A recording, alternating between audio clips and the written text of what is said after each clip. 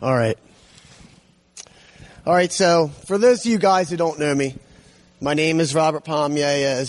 As Pastor Dan said, I'm a graduate of the School of Hard Knocks, the Hamden chapter, you might say. I grew up here in Hamden, and I grew up very far from God. We weren't a church-going family, and I grew up thinking I could do it myself, and I didn't need anybody, and I sold drugs, I used drugs, I used and sold people very heavily. I was a violent person.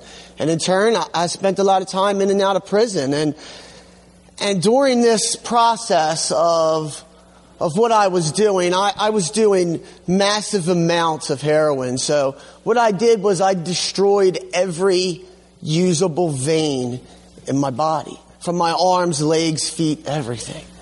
Okay, so once the veins were gone and of no more use to me, I moved on to the arteries, which you're really not supposed to use, obviously.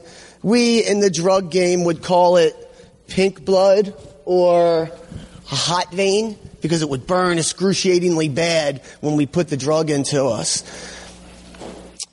And what happens when you sever an artery is it doesn't stop bleeding. So it gushes. So I severed the right one first, and I tied it off, and I kept on doing what I was doing. I stayed in the streets, stayed doing what I was doing, and not long, a few days later, I managed to sever the left one. When I severed the left one, I bled profusely.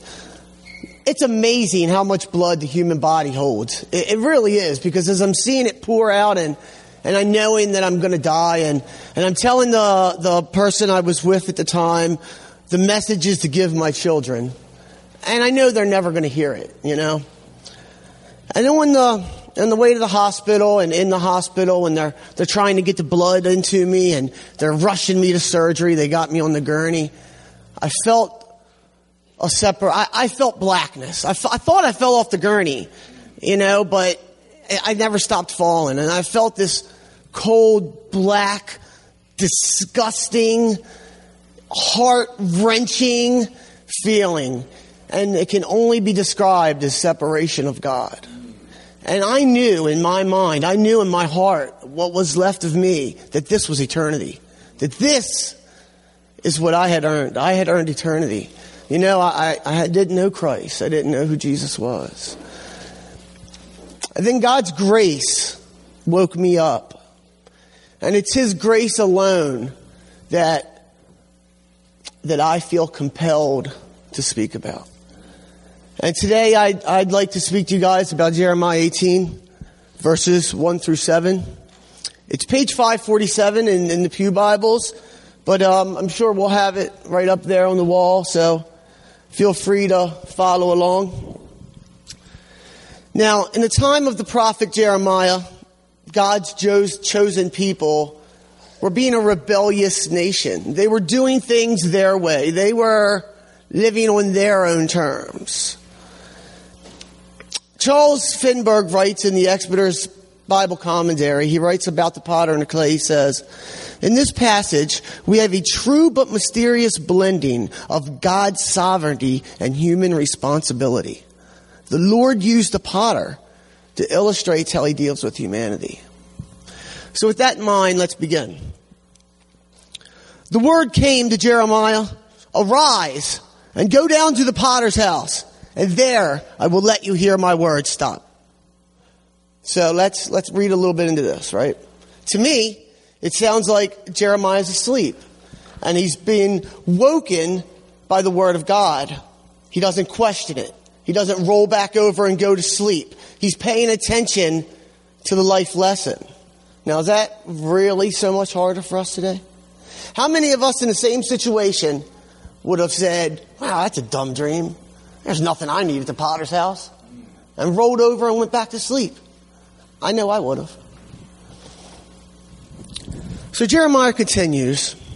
So I went down to the potter's house, and there he was working his wheel. And the vessel he was making of clay was spoiled in the potter's hand, and he reworked it into another vessel, as it seemed good to the potter to do. Then the word of the Lord came to me, O house of Israel, can I not do with you as the potter has done? declares the Lord. Oh, house of Israel, can I not do with you as the potter has done? But, we could throw our name in right there, right? Instead of house of Israel. Because if we're being honest, none of us are perfect. If anybody in this room is perfect, there's a library of books right back there. Feel free to read until I'm done and say hi to God and tell him that the village loves him when you get back to his right hand. Because we all need reworking sometimes. Oh, house of Pommier, or house of McKinney, or house of Stidham, or house of Hyun, or house of Everest. We all need reworking sometimes. And I don't know if you've ever seen a potter make a vase, or maybe you're too young to have seen the movie Ghost, but a potter takes a hunk of wet clay and he spins it around a wheel and he shapes it with his hands. And then to get the vessel to hold its shape, he adds heat. He bakes it in an oven. They have to fire the vessel. So we know that God is the potter, we are the clay, and life is the wheel. And the goal of the potter is to make a beautiful functioning vessel. And whether he's making a vase for flowers, a pitcher for wine or water, or a chamber pot, which is a nice way of saying a toilet, the potter's mark is on every vessel he makes. Every vessel has an intended form.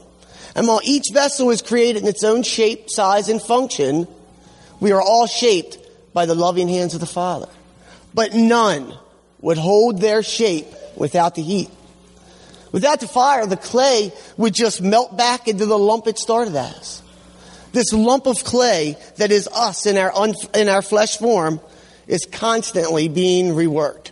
From its God-given alpha till it's God's known omega, we're being tempted by the flesh, reworked by the Spirit, and spinning around the wheel of life. And then hardened by the fire. And that's the key. We have to be tempered. We have to be hardened. We can't melt. Today I'd like to talk about the fire. I'd like to talk about the ones that come with life. The ones that we start and the ones that we throw gas on. The fire of past mistakes, or the fire of losing a loved one, and how to trust in God's reshaping. We have to stay grounded in the Word. During this reworking, we have to keep the right attitude about the fire. Because if the potter puts the clay into the oven and it melts instead of hardening, then something in the clay isn't right. Something in the clay is keeping it from hardening. And since Adam in the garden, we've all been putting things into our clay that keep it from its right density. And we tend to add gas to our fires. We put doubt into our clay.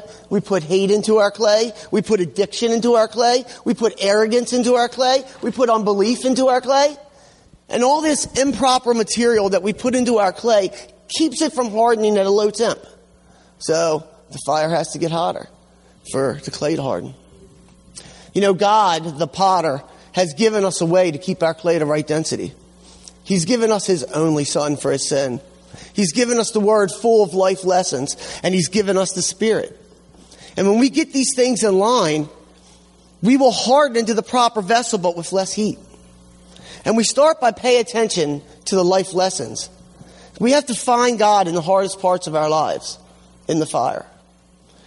We have to see these fires as an important part of the process of life, and as hardening us, not hampering us. Even the fires that we've been throwing gas on, God will use to temper us.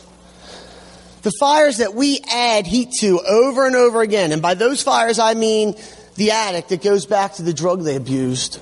The abused person that goes back to the abuser. The loved one who feeds the habit of the addict because they love them. Those are the fires that we start. And those are the fires that we make hotter. But no matter what type of fires that we experience, no matter how hot, what we take from them is totally up to us. We have to continue to love the Lord through his reshaping. God shows us these examples of tempering in everyday life. Take the diamond, for example. We love them. Women love to wear them. Guys like to make saw blades out of them that cut through anything. We don't like paying for them, but that's an entirely different lesson. But think about it. That diamond started out as an ugly, dirty, soft lump of charcoal. It took years, decades, centuries, millenniums to turn that charcoal into the diamond, to its intended form. And if we try to reach God without the Lord Jesus Christ, then it will take us longer than it takes that diamond to reach our intended form. And I'm sure somebody in this room right now feels like that charcoal, under the pressure of a problem or deadline at work or heat of a tragic loss of a loved one. Or like that melted lump of clay, just melted back into the potter's hand, waiting for your final form. I know I do. I fight with PTSD and depression. So, there's a lot of times that I need to lean on the Lord. But when I look back on my life now with this new outlook that God has given me through His grace, I see where the fire was tempering me. I see where it's made me stronger. But so many times I would add gas. I would turn the heat into a fire and let it melt me. I'd make the same mistakes, put myself in the same situations. Sell drugs, do drugs, be violent, go to jail. Sell drugs, do drugs, be violent, go to jail. Sell drugs, do drugs, be violent, go to jail. My way was not working. I was living like a vessel that didn't need his potter. I was putting the wrong stuff in my clay, not thinking that my vessel wouldn't even be formed without the potter. The potter has a plan for the vessel. It has an intended form, but the vessel cannot function correctly without the potter. And when we live in a way unintended by God, we will suffer. And we will bring suffering to our loved ones too. We cannot reach our intended form without the Lord. It's like trying to build a computer from the ground up. No instructions, no blueprints, no experience. Like, hey, I can use Facebook. This should be easy. We just cannot function correctly without the potter. And I was burning from my lessons instead of learning from my lesson. And if you're sitting there right now thinking, how do I turn down the heat? Or when will I be done cooking? Then my suggestion is that you absorb that heat. Because if you're getting the same heat in the same parts of your life, then those are the parts of your life that you need hardened to. The potter reworks us constantly. We are always changing, growing, meeting new people, losing others. When the potter is making his clay, sometimes pieces fall off. All right, so let me say that different. If you're doing the same thing in your life that you know doesn't add up with God's word, then the fire will keep melting you back into the lump of clay and starting over. And the heat is meant to make you, not melt you. The fact that you're here says to me that you want your vessel filled with Jesus, that you want your vessel to be what it was meant to be, its intended form. And there's two ways that we do this, that we learn anything. We either learn through our own life experiences, or we learn through educating ourselves by others' life experiences. We live it and learn it, or we choose to live it on our own and add gas to our fire. If we would just read and meditate on the Word of God and find an example of what we're going through in the Word, we would learn from it. And I guarantee the fire won't be as hot. And I'm not saying that God does this to punish you. Like, read your Bible or else I will smite thee. Not at all. I'm not saying that. What I'm saying that is, if you read about like-minded people going through the same types of situations and problems that you are, then you'll react to it in a different way. You'll know what to expect. We will know what God wants us to do. And whatever your situation is, there's a situation exactly like it in the Word. There is nothing new under the sun. If we read about it, then learn from it, our vessel forms the way it was meant to, but with less heat. Or maybe you say to me, Rob, my fire is from the people around me. I've asked God to change them, but He hasn't. And I'm not making this up. I have heard these exact words. If the people around you are doing things that you don't want to be a part of, then stay away from them. You are not their Savior. Jesus is. If you want to be a vase, don't hang out with chamber pots. And then when something bad happens, you go yelling to God, why me? Just one more time, God, why me? What did I do to deserve this? Paul says it so much better than I do. In Romans 9, starting at verse 19, he writes, do we got that up there? Maybe not. Okay. Well, he says, you will say to me then, why does he still find fault? For who can resist his will? But who are you, man, to answer back to God? Will what is molded say to its molder, why have you made me like this? Has the potter no right over his clay to make of the same lump one vessel for honorable use and another for dishonorable use? What if God, desiring to show his wrath and to make known his power, has endured with much patience vessels of wrath prepared for destruction, in order to make known the riches of his glory for vessels of mercy, which he has prepared beforehand for glory? Now let me say, I am not judging or asking you to judge who God, the potter, has created for wrath or for mercy. He knows his chamber pots from his vases. But if a person is actively bringing you down, then you need to stay away from that person. You need to surround yourself with the Word of God, the teachings of Jesus, and people that do the same. And then pray that the other person does the same. You know, we are all made of the same clay. 2:7 says, God formed a man from the dust of the ground and breathed the breath of life into his nostrils. Now, as I'm sure all of you know, the clay used to make the vessel was pulled right from the ground. There's good clay and then there's improper stuff, and the potter separates the two. It's just like us. There's good clay and then there's imperfect stuff that we add in. So we're all made of the same clay. We're all spun around the wheel of life, and we all experience fire in some form. And this forms us into the vessels we become. But because God has given us the ability to make our own decisions, we can either choose to follow or we can choose separation. We can either decide to look for Jesus in our everyday walk, try to be like him through them, or we can think that we can do it all ourselves, be unbelievers, not repent, and choose separation. Every time I shot dope, I was choosing separation. Every time I put my hands on somebody, I was choosing separation. Every time I sold somebody a bag that I knew could kill them, I chose separation. Maybe you're thinking, well, Paul did say some vessels are made for dishonorable use. What if I'm just a bad person? If the potter melts you back into the clay and reshapes you when you're dishonorable, then you must have been made for honorable use. If you're feeling the fire and melting, then look forward to your reshaping. Let's take Paul, for example, or Saul before he came to Christ. Or more accurately, before Christ came to him on the road to Damascus. He was a servant of Rome. It didn't bother him to see Christians or Jews that followed Christ beaten, tortured, or killed. You would think of all people he would be a bad vessel. But he had a new beginning when he made the decision to follow Jesus to his God-intended form. But obviously, his Christian vessel was tempered in the fire of his Christian-hating life. He knew he would suffer. He was told there would be heat. But now he knew the truth. That all the scripture he was reading in the Torah was true. That Jesus was the Christ. And you see, Paul knew the Torah. He had read the Word. He was taught by the best. But now his spirit was open to it by Jesus. He experienced a beautiful fire when blinded. Because he was also blinded to his old life.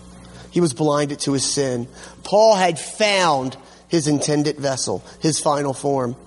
Now, he still experienced heat. He still experienced the fires that come with a Christian walk. They're still going to be there. But now he knew the truth in Christ. He knew Jesus. So he knew that he had a godly reward.